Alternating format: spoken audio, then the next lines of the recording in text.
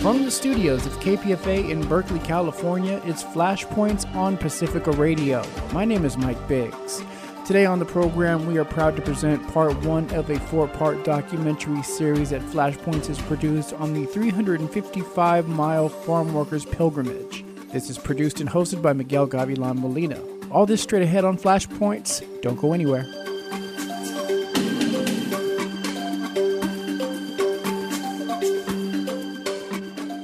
This is Miguel Gavilan Molina reporting for Flashpoints.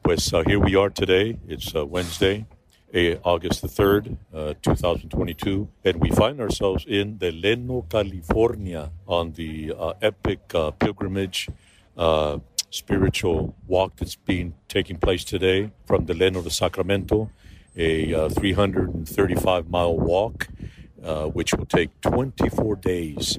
And today the weather's been okay. There's a little breeze in the shade, but not in the sunlight.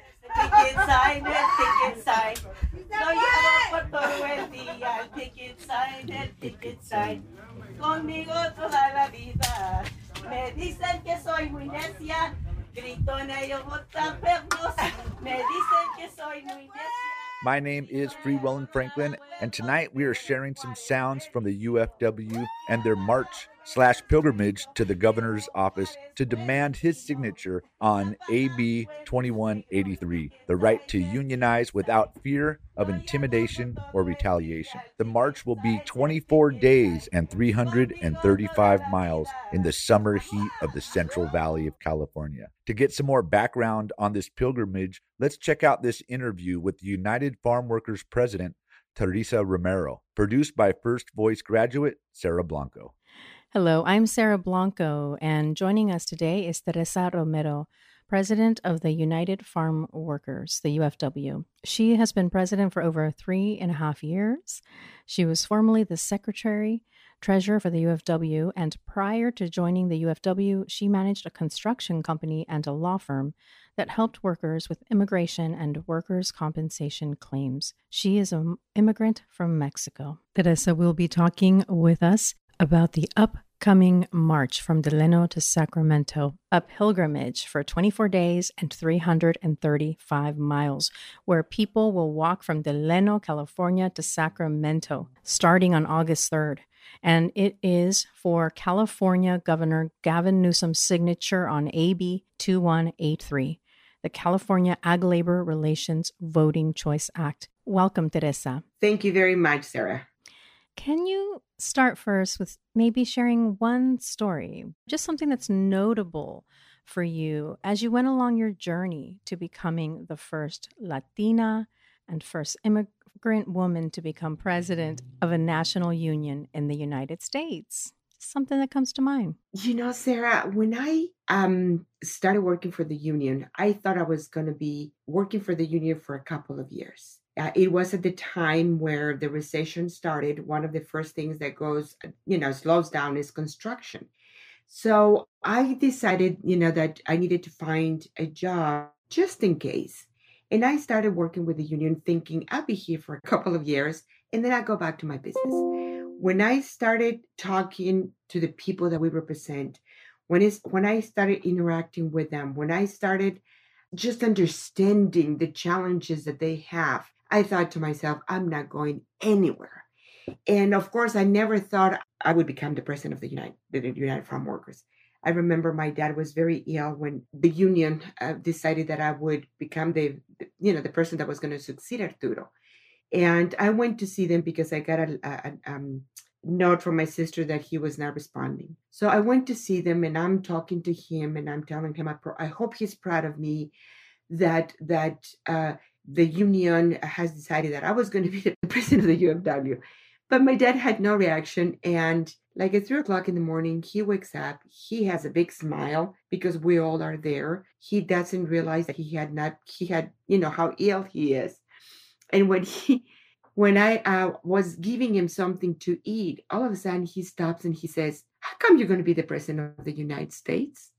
And I thought it was just so, in his unconsciousness, he heard what he wanted to hear. I was sharing, I'm going to be the president of the UFW, and I hope he's proud of me.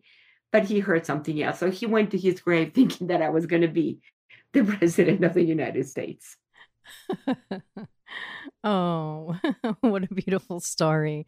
I love hearing especially that that you had to were able to have that conversation, and also that it sounds like it's all of the good work that UFW has done and the people themselves and the workers themselves that really helped you stay motivated to want to do the job. Absolutely. And you know what? They still motivate me to continue to do the job. There are many challenges that we have to face, but knowing at the end, I remember another thing. There were times at the beginning when I was so frustrated, and I would get home and I would say, why am I doing this? Why did I say yes? And one day my daughter says, why do you say yes, Mom? And my immediate answer, without even thinking about it, was for the benefit of farm workers, of course. She said, okay, so that's why you're doing it. But they keep me focused. They keep me grounded. They motivate me as to work harder, because they work so hard to put food on our tables. They are the people that we need to be thinking about, because without them, we wouldn't have the food that we enjoy every day. Absolutely. And let's be real, the challenges that farm workers faced long before the COVID pandemic were extreme, right?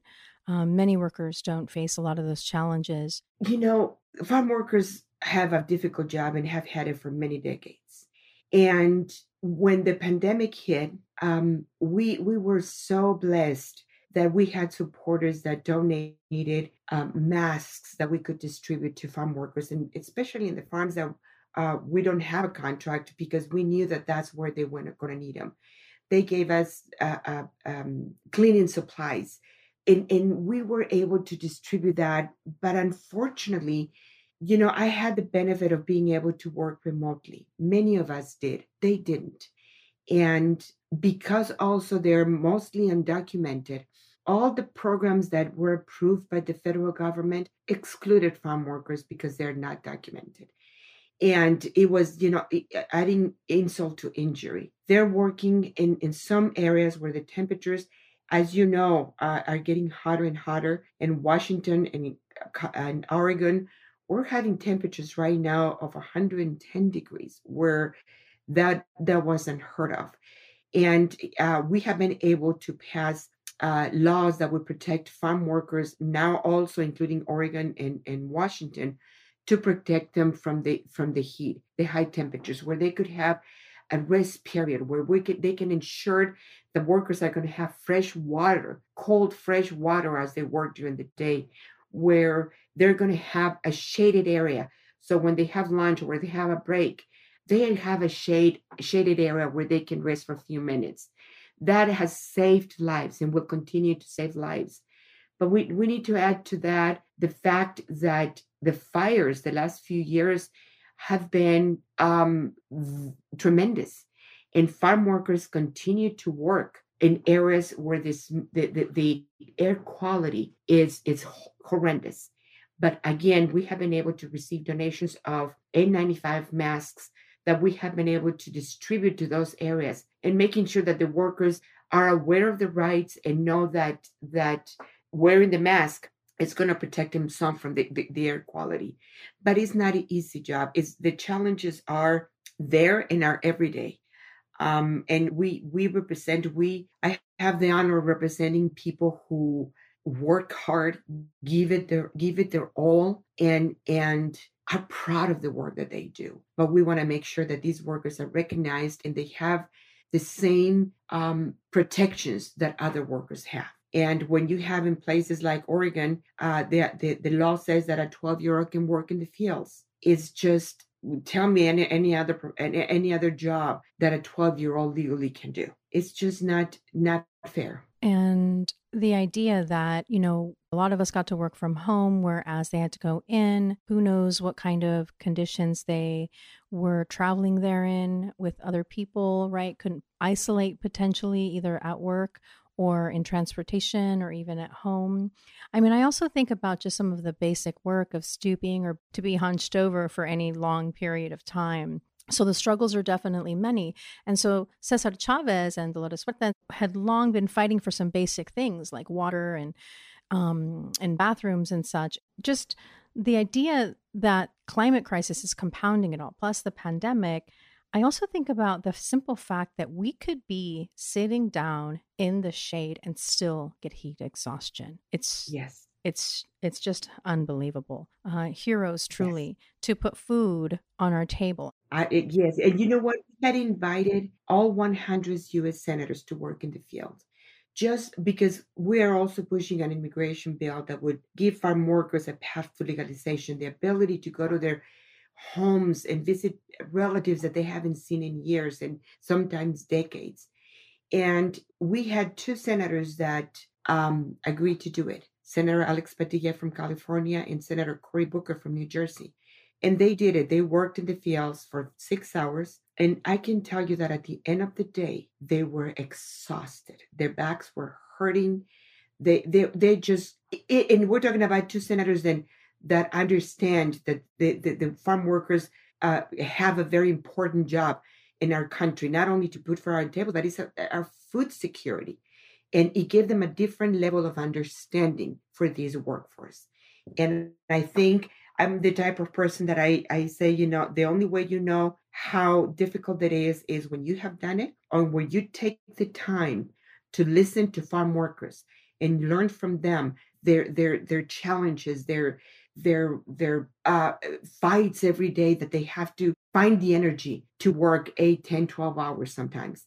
It's if you don't talk to not talk to farm workers, if you don't listen to farm workers or have worked in the fields, it is very difficult for anybody to truly understand how challenging this work is. The UFW is sponsoring a walk with farm workers, a pilgrimage for 24 days and 335 miles, where people will walk from Delano, California to Sacramento in this blazing heat starting on August 3rd.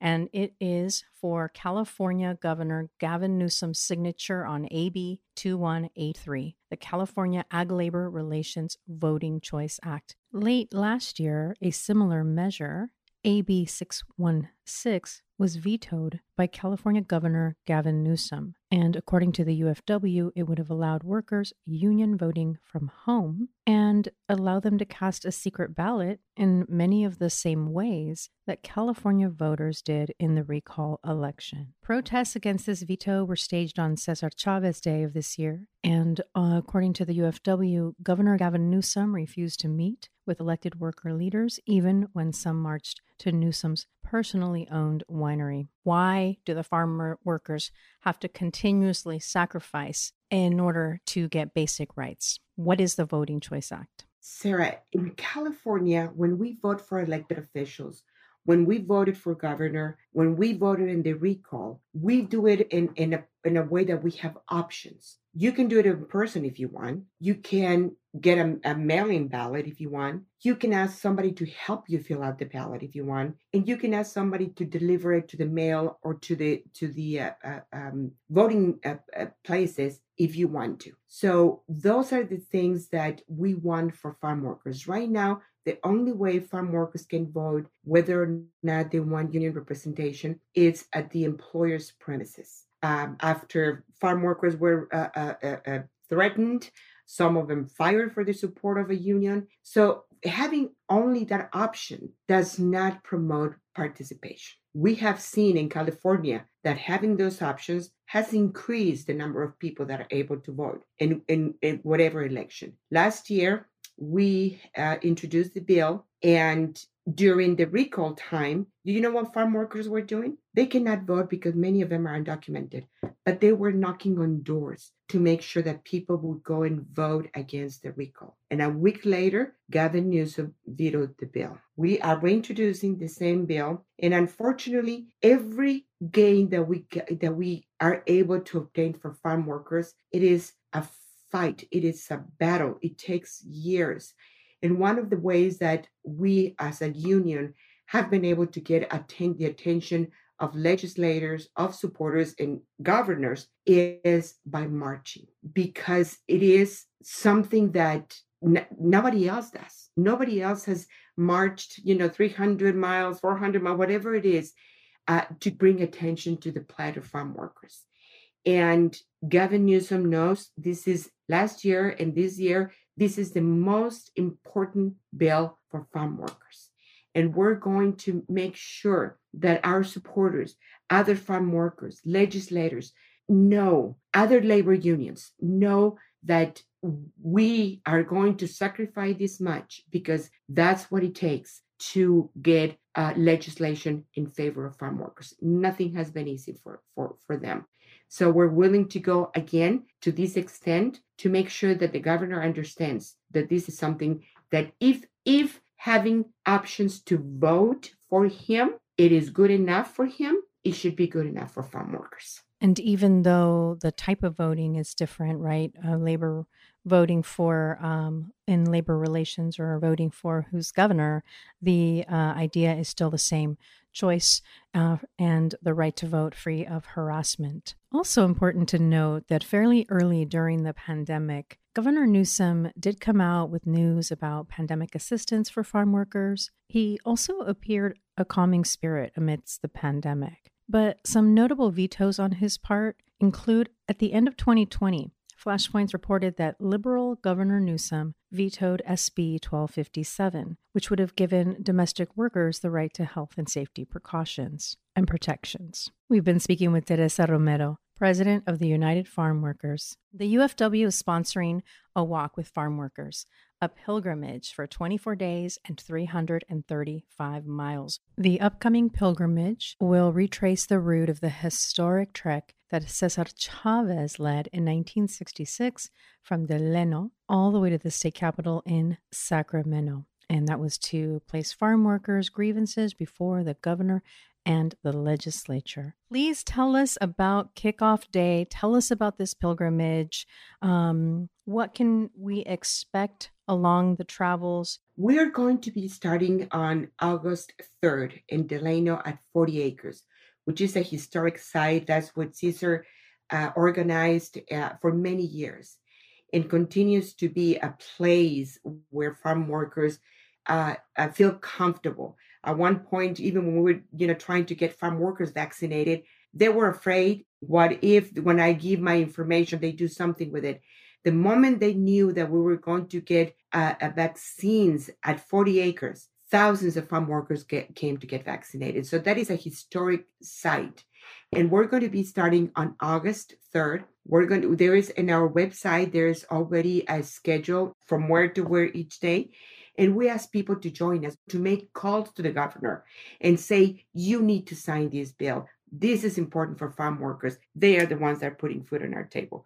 And we want to make sure that as many emails, as many calls that our supporters can make, so he understands that this is something that not only the UFW and our movement wants, but also the consumers that are enjoying the fruits of this hard labor are interested and are wanting to get these for farm workers. Who's actually marching? We have a number of farm workers that are going to be the full-time workers that are marching. I'm going to be one of those people. I'm going to be marching for full-time.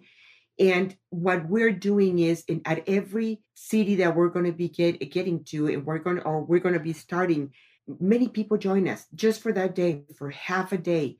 But it is in solidarity for farm workers. We have a committee that is working on having at the end of the day, a reception of these marches that are sacrificing so much. People are going to be there. People are going to be bringing some entertainment. In some cases, they want to feed us there. We want to make these a part of the community. They are the people that are benefiting from the sacrifices of the farm workers. How do you intend to try to keep people safe from the heat and even violence while walking along the roads? As you know, we're a nonviolent group. Marches that we have not experienced it. But we're engaging every police station in every town to let them know what we're doing. We're going to have people that are going to be knowledgeable. And if any of our workers, any of our marchers, any of our supporters are showing some signs of any heat illness, we would put them in a car. We would drive them for a mile in an air-conditioned place where they can recuperate themselves and make sure that they're safe. We're not putting anybody in danger. We are making sure that these marchers are going to be protected and that we're not going to, we are the ones that fight for heat illness protections, and we're going to make sure they're enforced. The kickoff for the Farm Workers March from Delano to Sacramento for Governor Newsom's signature is going to be August 3rd at 8 a.m. at the 40-acre site in Delano, California. It will start at 8 a.m., and I believe they're going to depart at 8:30. There'll be a mass and blessings at 8 a.m., and all walkers will depart at 8:30. So August 3rd from Delano to August 26th to Sacramento. And there is a map on their website that will tell you all of the different stops and journeys. And of course, their website will tell you more about the overall process and history of the UFW. I keep thinking, like, how many times do they need to make a pilgrimage for the same things, over and over, Mm-hmm. the same things that countless other workers and job fields already enjoy? I also think about the beauty of this, but it is a very large sacrifice. One, they are putting themselves out there publicly. Two, the heat is intense. And we think about all of these different sacrifices that people make for spiritual reasons and here for basic human rights and a right to vote without intimidation and harassment. I want to thank you so much, Teresa Romero, for joining us, and Flashpoints will be there along the pilgrimage. Is there anything else you'd like people to know or how they can get more information? They can go to our website. They can call our offices if they want more information. We are wanting them to be a part of this because, like you said, this is historic. And I want to thank Flashpoints for giving us the opportunity to talk about it, for you being there and being part of history, Sarah, because we, once again, are doing something that we have to work harder, that we have to sacrifice more to get any gains for farm workers when it is time that they're treated like any other worker in this country. Thank you so much, Teresa Romero. Thank you very much, Sarah. Thank you very much for really doing this for farm workers. All right. Thank you. And we'll see you on the road. We'll see you on the 3rd. Bye-bye. Take care. Bye-bye. For Flashpoints, I'm Sarah Blanco. You just heard First Voice graduate Sarah Blanco speaking with the United Farm Workers President, Teresa Romero. Thank you, Sarah B., and thank you, Teresa, for being such a courageous leader of this historic union, the UFW. That interview first aired on Flashpoints in the lead up to the march to Sacramento for the governor's signature.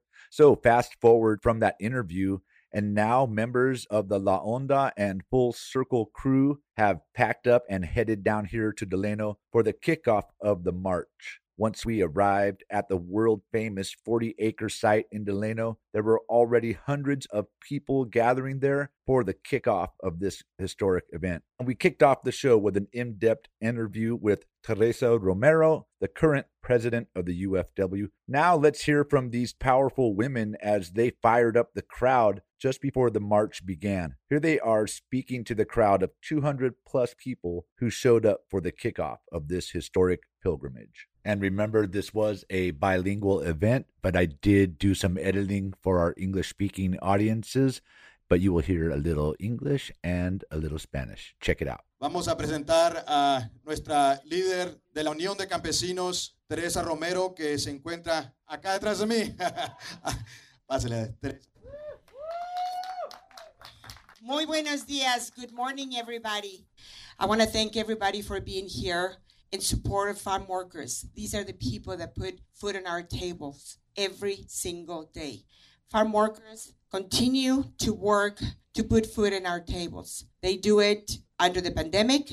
They do it because high temperatures, when there is fires, when there is pesticides being sprayed, and they're every day in the fields harvesting the food that we enjoy every day. Farm workers are essential workers. Let's treat them like essential workers. We are here to make sure that this pilgrimage that many workers are joining, many supporters like you are joining, is going to represent what we have done throughout our history with Cesar Chavez, with Dolores Huerta, and all those people who came before us. Quiero darle las gracias, Dolores, por favor, si ven, Dolores. Ella está aquí con nosotros. Y yo quisiera que también nos dijera unas palabras, porque ella es una de las fundadoras de nuestro movimiento y le agradezco muchísimo que esté aquí hoy con nosotros. Sí se puede.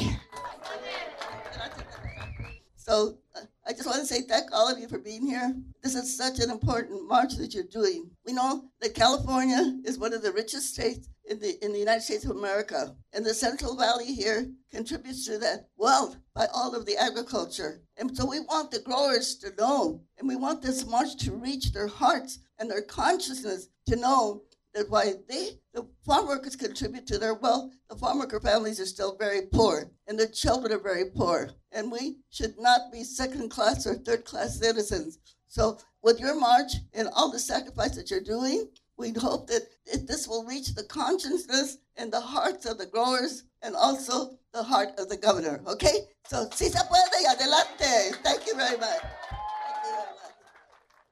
Thank you so much, Teresa, Dolores Huerta, for your kind words. I'd just like to give a recognition for, raise your hand if you are someone who joined the original march in 1966. Please raise your hand. All right. We have Dolores, of course, El Capitan, Señor Roberto Bustos. Anybody else? I didn't catch them. Has anybody raised your hand if you joined the 1994 historic pilgrimage that took place from Delano to Sacramento? Wow, we have a young man here. That's fantastic. And Dolores, of course. And you too, brother? Unas palabras? We marched to Sacramento in 1966, and to me this brings a lot of memories from the 40 acres. This is where we were fighting the companies, the growers from this place. 5 years, we've seen each other here, 5 years in Delano, working and fighting for our rights of farm workers. In 1966, I was named El Capitan of the 1966 march to Delano to Sacramento, and I'm here again. I'm still marching. Para los peregrinos, let me tell you, peregrinos, we already paved the road to Sacramento. You can't get lost. Follow our footprints. You're going to see our footprints along the way. Sí se puede con el capitán. ¿Se puede o no se puede? ¿Se puede o no se puede? Sí se puede.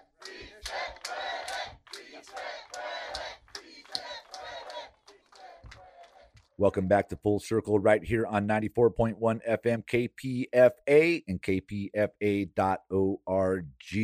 part of the Pacifica Radio Network. We are listening to the kickoff of the March to Sacramento for the governor's signature. This is a 24-day, 335-mile pilgrimage to get the governor's signature on AB 2183, the right for farm workers to unionize without fear of intimidation or retaliation. Also there to kick off the event in a prayerful manner were members of AIM, the American Indian Movement. This is Shirley Garcia of the Mono Tribe and Wounded Knee, both of the American Indian Movement. From the Mono Tribe, please welcome Shirley Garcia, who's going to welcome us into prayer. Good morning, welcome. Thank you for taking care of the land. Thank you for coming and being here to walk on this special event. My name is Shirley Guevara. I'm a Dunlap Band of Monos.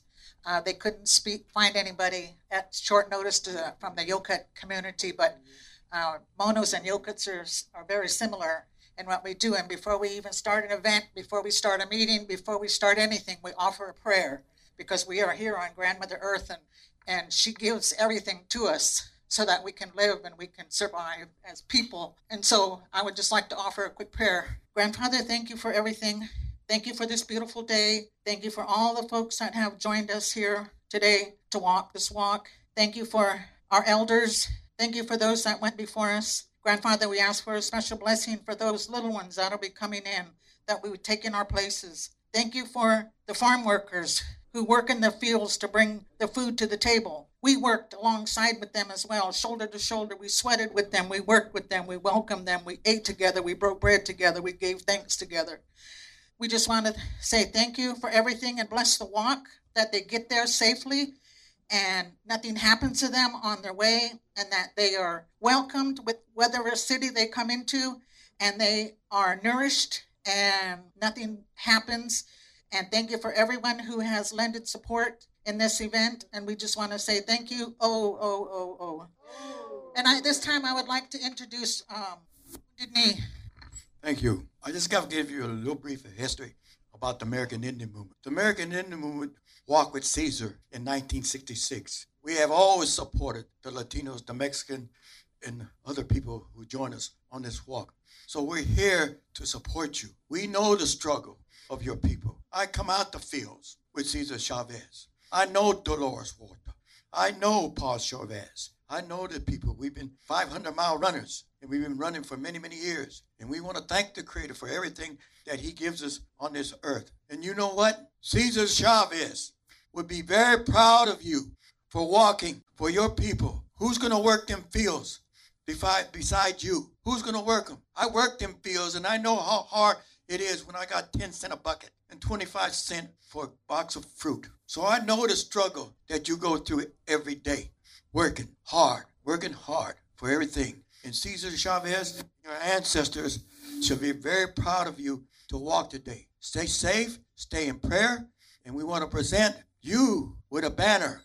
And I hope they can roll it out. I know the walk is 10 miles. We walked across the United States in 1978, and it took 5.5 months because they had 11 bills pending in Congress against Native American people and your people. And we met Muhammad Ali, who supported us. So I want to give this medicine to Dolores Huerta. She had worked very hard. I want to give this medicine to Dolores. I know her. She's very good. She has always been with the American Indian Movement and Dennis Banks of the American Indian Movement. So we're here to support you. And we hope you accept this banner. We're here to support you in your struggle to protect the land and your ancestors, because Cesar Chavez should be very proud of you. He's looking down at you, and your ancestors are looking down at you. So this is what we bring you to support you in your struggle. Thank you very much, and we say, ho, Matakeasi, and ho. This is Miguel Gavilan Molina reporting for Flashpoints. I'm here today with Diana Torres, who is the Executive Administrator for the United Farm Workers Union, and it's a great pleasure to have us with us here today. Diana, it's quite a day. There's a feeling of revival, of renewal. As I'm talking with you, I have goosebumps because I myself personally have a history with United Farm Workers. But to see this today and to see a mixture of all ages and all peoples, not just La Raza, not just the campesinos, but people in solidarity and support. And it seems to be growing. What is your take on today, and what do you expect of this march? Well, this pilgrimage really is a dedication to the very workers who nourish not only California, but the whole nation and also many parts of the world. And so the fact that farm workers have to march in the heat to send a message to the governor, that Governor Newsom can't ignore the fact that farm workers deserve the opportunity to be able to vote for an election, during an election from their home without having to be at the workplace where they may feel intimidated. And so this is something that is very basic that other voters during election seasons have. And so we hope that this is going to call attention to the fact that the governor must react in a positive way, that he must acknowledge the fact that he and his family are nourished by farm workers, that everyone who is in this state benefits from the hard work that they do, and that farm workers deserve the opportunity to have benefits, to have a union, to have a voice at the workplace. No, absolutely. And I call Gavin just Gavin because he hasn't earned the right to be called governor by myself because he's ignored us. And I believe about a half a year ago, we met in Napa at his fancy restaurant, the French Laundry, and the farm workers were there, and there was a walk from Yountville in the Napa Valley from the French Laundry restaurant to his estate, to his winery, which I think is called a Saddleback Winery. You know, I think it's like a $300 million estate. And who do you see out there working? Farm workers. But Gavin is clueless, just completely clueless. He's been silver spooned and, come amongst the rich and the privileged and the entitled. So for us today, and myself particularly, and my compañero here, Pedro Reyes, this is a spiritual journey that we're coming to be in solidarity. And the message is clear that workers, period, deserve the right to unionize, and farm workers in particular. And back in 1966, when the first pilgrimage happened, it was to bring attention to the plight of farm workers who were invisible and yet are the backbone, the shoulders, the arms, the hands that made California into an agricultural empire and the fifth economic power on earth. Where does it come from? It comes from farm workers. And I know that last year there was an attempt to have a similar bill passed, and, he vetoed it. So this is the second time. And it's interesting that midterm elections are happening in November. So if his advisors, if he has any Latinos, or he just might have Hispanics on his staff to advise him, they're advising him wrong. He needs to come out. He needs to address the people. And one thing, Diana, I remember throughout the years, different efforts by the farm workers on marching on the Capitolio. There was a couple of instances where Jerry Brown came out and marched with the people. And at one time, I remember he was giving out water. And this guy here, the governor now, he was carried under the wings of former Governor Jerry Brown, as lieutenant governor to be where he's at today. But he's completely ignored us. So what do you hope, happens once we do reach Capitolio?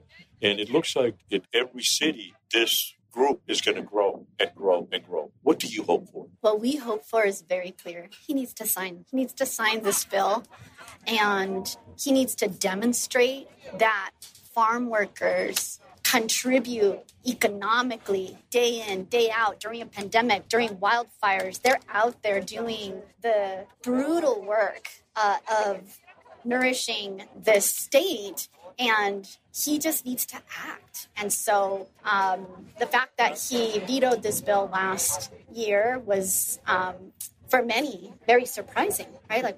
It was a slap in the face to farm workers. And the fact is that people are watching, that if he truly cares about these human beings who work so hard day in and day out, who contribute, that he needs to act. There's only one thing he can do, and it's sign the bill. And if he doesn't, what is the next step? We're the Si Se Puede crowd. So we are marching because we feel positive about the message that many supporters across the state are telling us, that there are no ifs, ands, or buts. He must sign. And it's really important. You made a point that particularly in this particular season, this is firestorm season.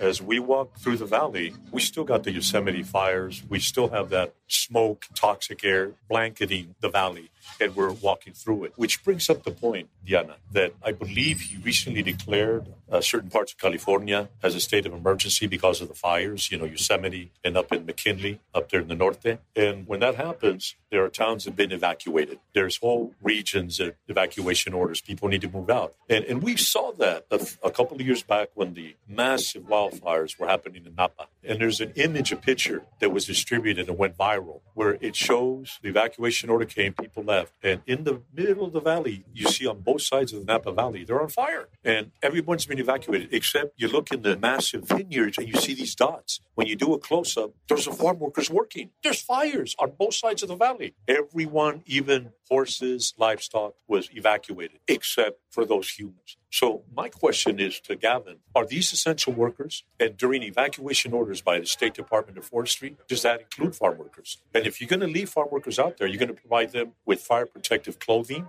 Are you going to provide them with masks, respirators, filters? Are you going to provide them with safety? And if the fire is raging, how essential are they also, because they're human beings, to be evacuated or left behind, as they have been? So that's a big question. And I know in some of the northern counties, there are massive debates right now amongst board of supervisors that are trying to answer that question. So again, this is so important. And then, of course, countless issues. A lot of people don't even consider farm workers, agricultural workers, as being homeless. Well, I know in the northern counties, probably a third of the farm laborers are homeless, living in the bush, living in the brush, in creeks, next to the rancho, next to the orchard, next to the fields. So really, we talk homelessness, and homelessness isn't just something that happens within towns and cities. It's something that's happening, amongst agricultural workers. So that's something else that needs to be addressed. Yeah, and I mean the very fact that a worker can have a union makes a huge issue. It makes a difference, right? The fact that a worker can negotiate wages, that they can negotiate benefits, that they could potentially have health care. I mean, the UFW Foundation did a survey of over 12,000 farm workers who responded. 75% of them responded that they didn't have health care.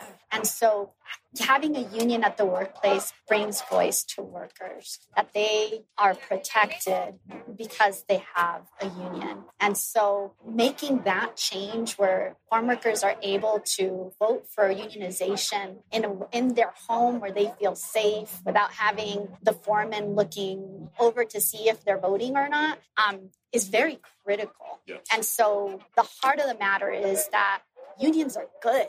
Unions help workers in so many different ways. And I must say, in my experience early on in working with the United Farm Workers Union, in one of the campaigns that I worked on, many of the workers were being told just the mere fact of going and voting would be cause for them not to have housing the following year, right? So it wasn't just, are they going to vote yes or are they going to vote no? It was the fact that just being seen, going to the poll to go and put their ballot in to make that very personal choice. They knew supervisors and foremen were out there kind of seeing who was coming in, who was leaving. And so it is a very real thing, intimidation. And so we just need to make this process a safe process. Farm workers aren't asking for very much. They're asking the governor to help them exercise their right in this state to vote for. Absolutely. And it's a right that all workers in this country have. And there's also protections that workers and unions get from OSHA, and all these, different groups. Actually, farm workers were excluded from the Fair Labor Standards Act in the 1930s. And so across the nation, most farm workers do not have the right to collective bargaining. They were excluded because Southern congressional members at that time said that Black workers did not deserve the same rights as white workers. And so these exclusions from overtime, from collective bargaining, still exist today at the national level. So this is an opportunity for the governor to say, not here. In this state, we protect the very people who feed us. And in this state, we're going to set the model for how workers can engage in a union in a safe way. Wow. You just heard the voice of Diana Torres. Thank you so much for being with us and giving us insight into the social political reality of United Farm Workers and their attempt to have a voice, have a right to a voice. And as we know in this country, your vote is your voice. Su voto, su voz. Thank you so much, Diana, for being with us, and we will be talking again. Thank you so much. We're here at the 40 Acres with the UFW president, Teresa Romero, who will be marching full time. How are you feeling today? I am feeling excited. We're at 40 Acres. This is a historical place. This is where Cesar Chavez and Dolores Huerta organized for decades. And this is where farm workers feel at home. And they're energized. They're committed. They want to be here. They want to march. And some of them are our members, but they're marching for other workers so they can have the same protections that they have. So it's very exciting. Wonderful. I feel like you have the spirit of those who came before you, and then you have such other greats who are still here. And Dolores Huerta is here. She may not be marching, but boy, is she in solidarity and looking great. She has spent her life fighting for farm workers' rights. And the fact that she's here today, joining us, seeing us start this march means the world to me. She's a woman that I admire and I look up to because all the work she has done for farm workers. Tell us a little bit about that particular petition that you're asking Newsom to sign. It is a bill that would give farm workers the opportunity to vote for union representation the way we vote for elected officials, the way we voted for the governor, where we have options. We can do it in person, we can do it by mail, we can ask somebody to help us to fill the ballot, or we can ask somebody to deliver it for us. That is exactly what we're asking for farm workers. And I think we have seen that in California and everywhere else. I know there are people who don't believe in the electoral college, but there in many places, especially in California, we know that promotes participation. And we want farm workers to have those benefits that we all have in here in California. Currently farm workers, the only way they can vote for union representation is in person at the property of the owner. That is intimidating. And if you probably know, a large majority of farm workers are undocumented, and they're scared. And many family members work in the same farm. They're scared that if they support the union openly, they're going to be fired. So let's do it in a way that is going to protect the workers. That is going to protect their desire of whether or not they want to join a union. And let's give them the freedom to do it in a way where there is no intimidation. Thank you so much. Thank you very much. Really appreciate it. Teresa Romero, UFW President. Okay, right here, guys. And then on three, we're going to give a Si Se Puede, right? 1, 2, 3. Si Se Puede. That was the collection of various local unions taking a photo with Dolores Huerta, shouting Si Se Puede. After the prayers and the opening ceremonies, the marchers headed out on the first leg of their journey, a 14-mile walk in the 100-degree heat from Delano to Rich Grove, California. When the marchers arrived in Rich Grove, they ended the day at the Rich Grove Water District building. After a short rest, everyone broke up and went to their guest houses for the night. And the next morning, I spoke with the Vice Mayor of Delano, California, and host for the night of 2 of the long-distance marchers. This is Veronica Vasquez. Here's what she had to say about becoming the Vice Mayor of Delano and what she looks forward to doing as an elected official to support the farm workers and the march. August 4th. All right, this is Free Will and Franklin still out here. Now we're in Rich Grove, and it was the first stop on the first day of the march, and it was 100-degree night. It felt like the clouds just kept the heat in all night, and well, it was terrible sleeping last night.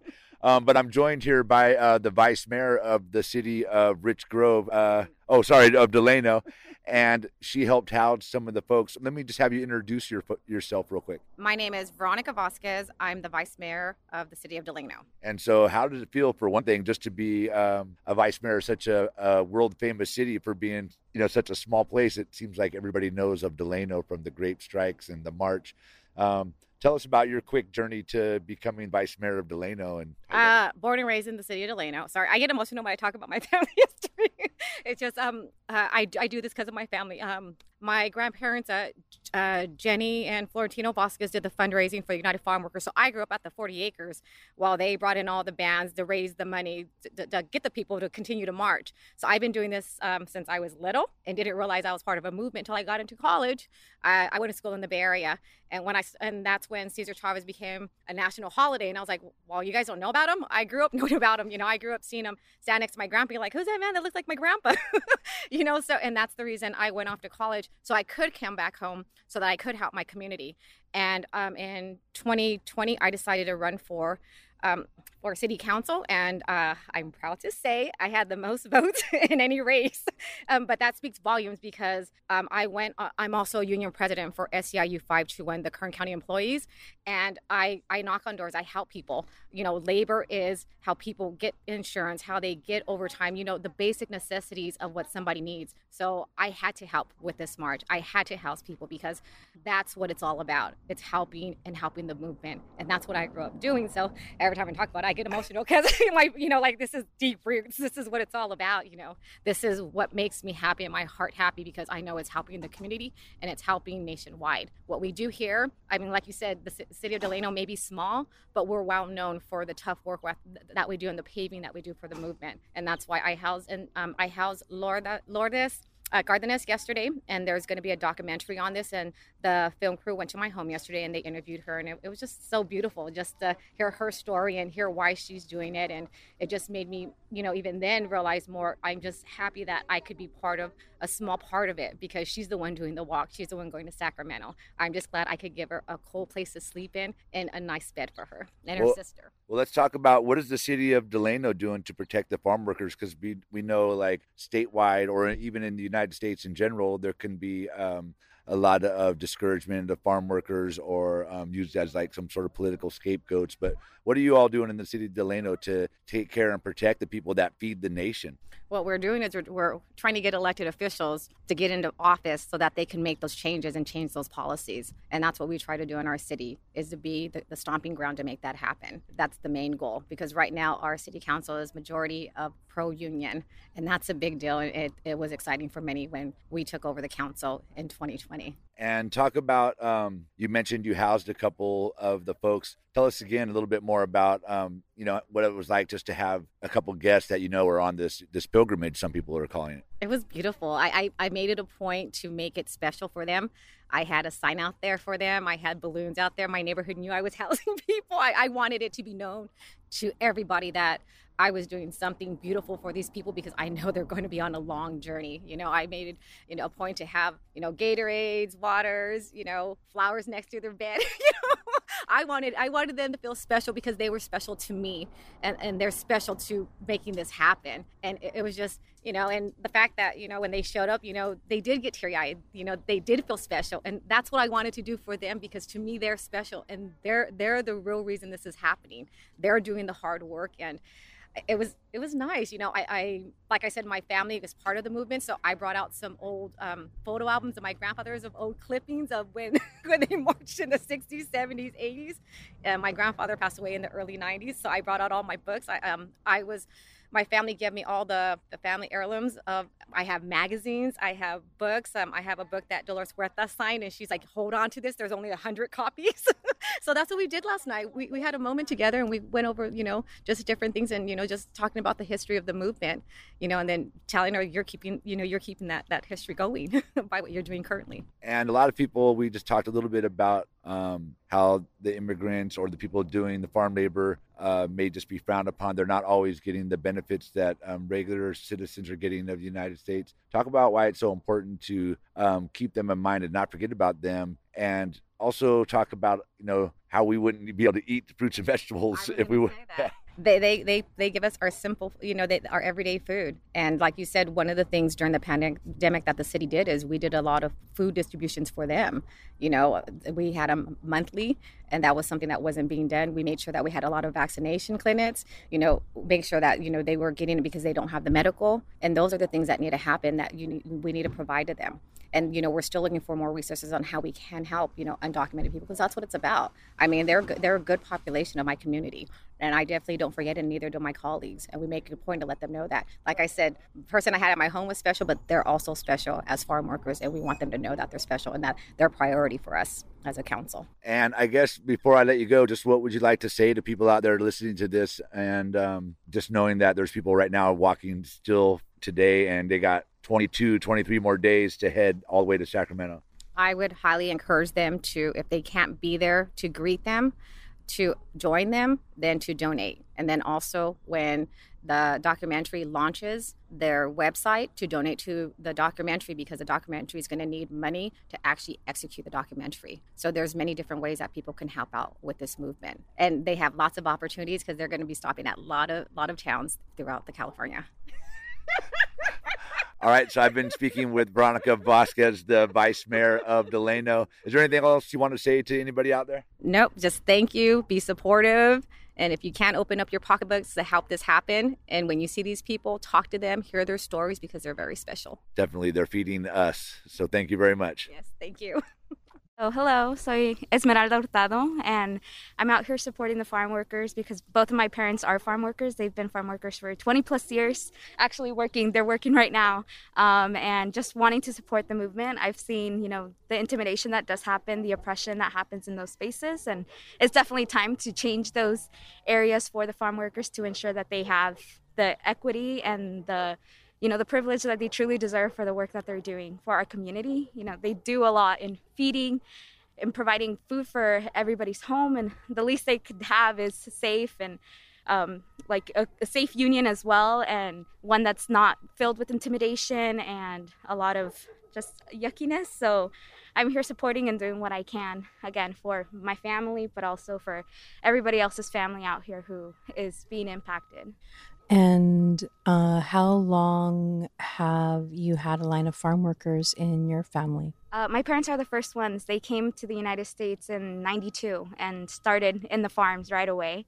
So they've been out here in these fields since '92. And again, just seeing what they've been through and what they've gone through, it's always just like, and there's been change. I won't say there hasn't been, but there's a lot more that can still be done. We talk a lot about the plight and the dangers and a lot of really the terrible working conditions. But what I would like to do is also ask you about what are some of the coolest things that your parents talk about doing the work itself. Yeah, I mean, they've taught me how to grow different crops and stuff, which has been, I think, amazing. They have so much knowledge and what it means to, plant something and nurture it and make it grow. And so thankfully, we've also have created our own little garden in our backyard. And that's something I do with my parents even now.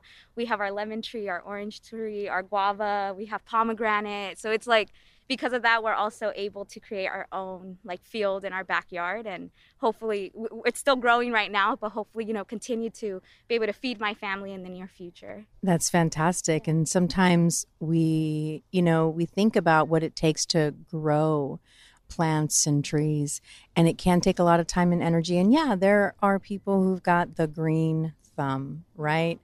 But it also is a skill. It definitely is a skill.